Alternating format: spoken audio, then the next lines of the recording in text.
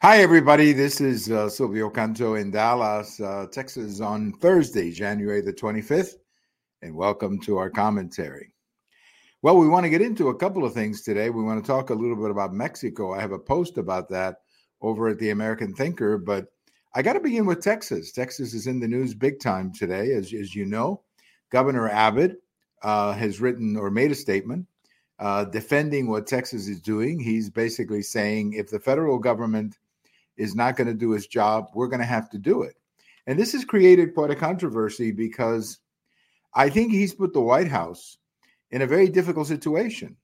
I'm not exactly sure how the White House is going to react to this.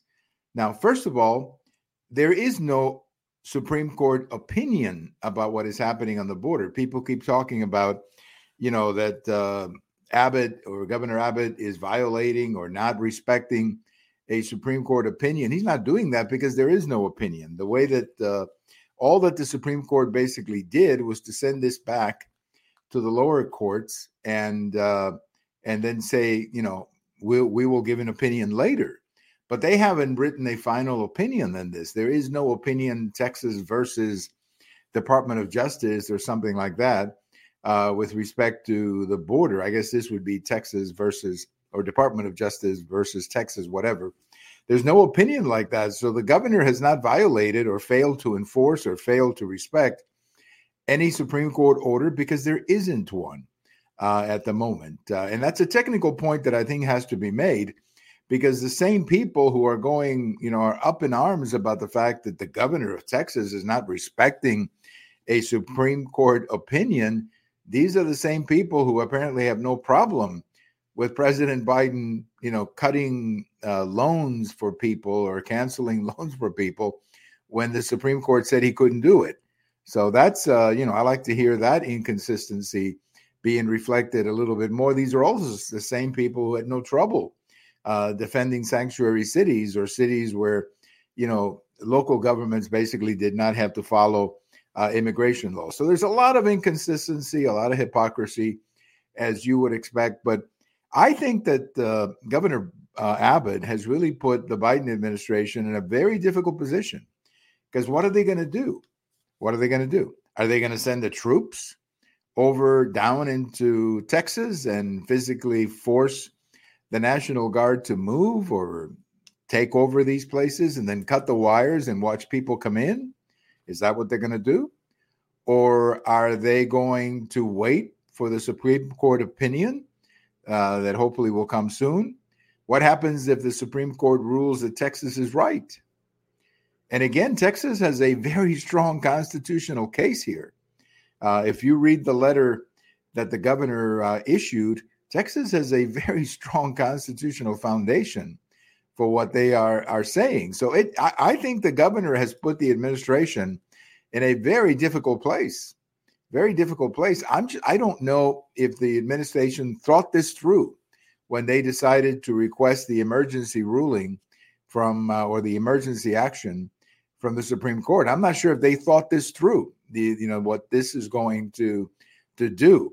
And of course, the argument that Texas is making is that when the Constitution was written, the states were protected from a lawless president. I mean, if you have a country and you have states and you have a president who chooses to enforce this law, but not that law, and the law that he doesn't enforce puts a disadvantage or puts a cost or comes at a disadvantage for a state, doesn't that state have the right to say, we will defend ourselves? I mean, it is, I think, a very strong point that the governor is making, but it isn't just on the constitutional grounds that he has a strong case.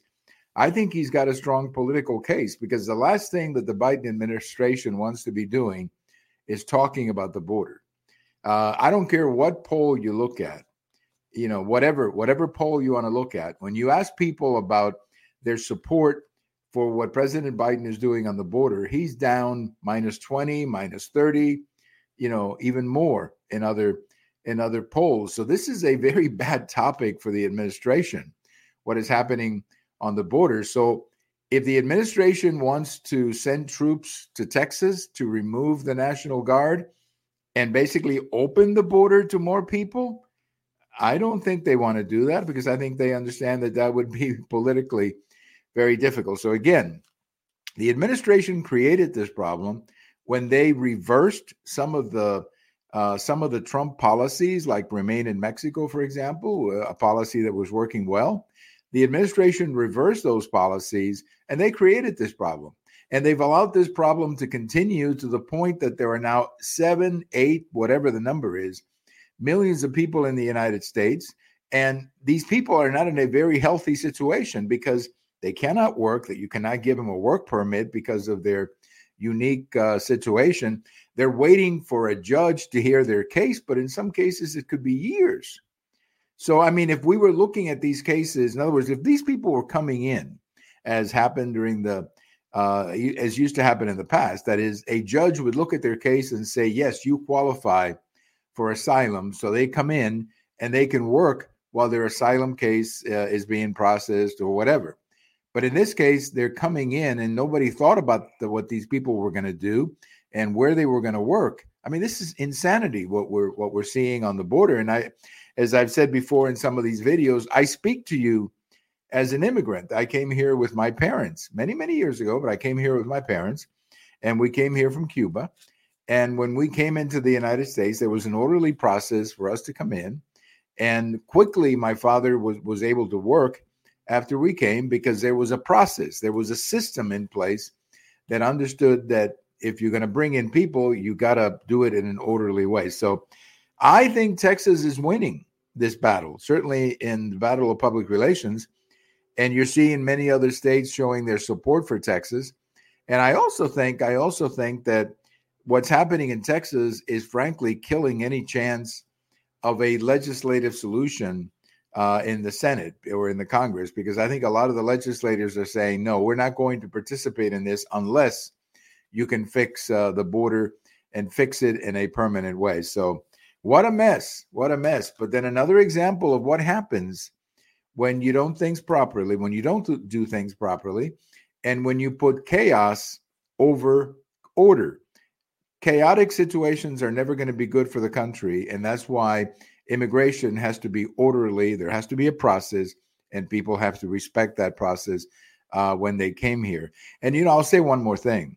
When I think of all this stuff happening on the border and these people who are coming in, what about the 2 or 3 million people in line right now to come legally into the country? What about the people who have followed the law, who are waiting for their turn to come into the country? What do you say to those people?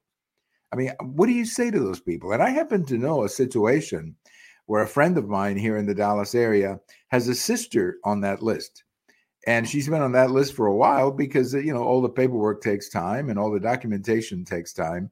And I'm sure her sister must be on that list looking at what's happening on the border and wondering, what's the point of respecting the law? People who follow the law and respect the law have to do this longer, whereas people who come in through the border get this pass to a judge. I mean, it's insanity. It's total insanity what we're seeing on the border. And I would love to see the Supreme Court rule in favor of Texas, not because I want Texas to win, but because I want the Constitution to win. And more importantly than that, I want to remind every president that they have to enforce the laws on the books. They don't get to choose. I like this one or I don't like that one. That's not the way it works. They have to enforce the law as it is. So amazing story. That's all I can tell you. An amazing story about what's happening here in Texas and on the border. But I got to tell you, Governor Abbott is doing a great job. I congratulate him on the job that he's doing. Let's talk a little bit about Mexico. I've got a couple of posts over at American Thinker about Mexico. Mexico is going to have elections in July. They will have a new president this summer. And of course, the new president will take over next December. It looks that the new president of Mexico is going to be a woman, and that is Claudia Sheinbaum, I think is her last name. And she was the mayor or the governor of the state of Mexico or the state of Mexico. I'm not exactly sure whether it's the mayor or the governor, but she had an important job. She is from the party of López Obrador, and by all accounts, a disciple of López Obrador. But the real problem in Mexico is not the election. The real problem in Mexico is that a lot of people are concerned that Mexican democracy has come under threat by this current president, López Obrador. And the real threat that what people fear is not that he's going to stay as president. I mean, they understand that he's going to transition to the new president. But the real fear is that he sticks around and he doesn't go off the front page. This is a man who loves publicity. He loves being on the front page. He loves doing press conferences. So the real question is he going to disappear and let the new president govern the country? Probably on paper, he will. But he's always going to be around, and that's the big problem. That's what people fear, that he's going to be around. They also fear that the new president is a puppet of López Obrador, and they fear that because of what López Obrador has tried to do to Mexican democracy. So it's going to be a difficult year for Mexico. That much I can tell you, and of course that has an impact on the United States as well. Well, on this day in history, very quickly here, we remember on this day, 1978, and the number one album in the United States on this day in 1978 was the soundtrack of Saturday Night Fever. It went on to sell 30 million copies. It's still one of the best-selling records even today. I mean, I understand it sells like 50 or 100,000 copies every year, so many years later. But it was a good album, good music, good dancing music from the movie. Most of the songs, of course, by the Bee Gees. 46 years ago today, many of us were listening to that album. I tell you, time flies. That's all I can tell you. Time flies. 46 years ago. I'm just startled to think about how long ago that was, and yet it feels like if it was just yesterday. Well, thank you so much. Have a wonderful day, everybody. This is Silvio Canto in Dallas, and we'll talk to you later. Bye-bye, everybody.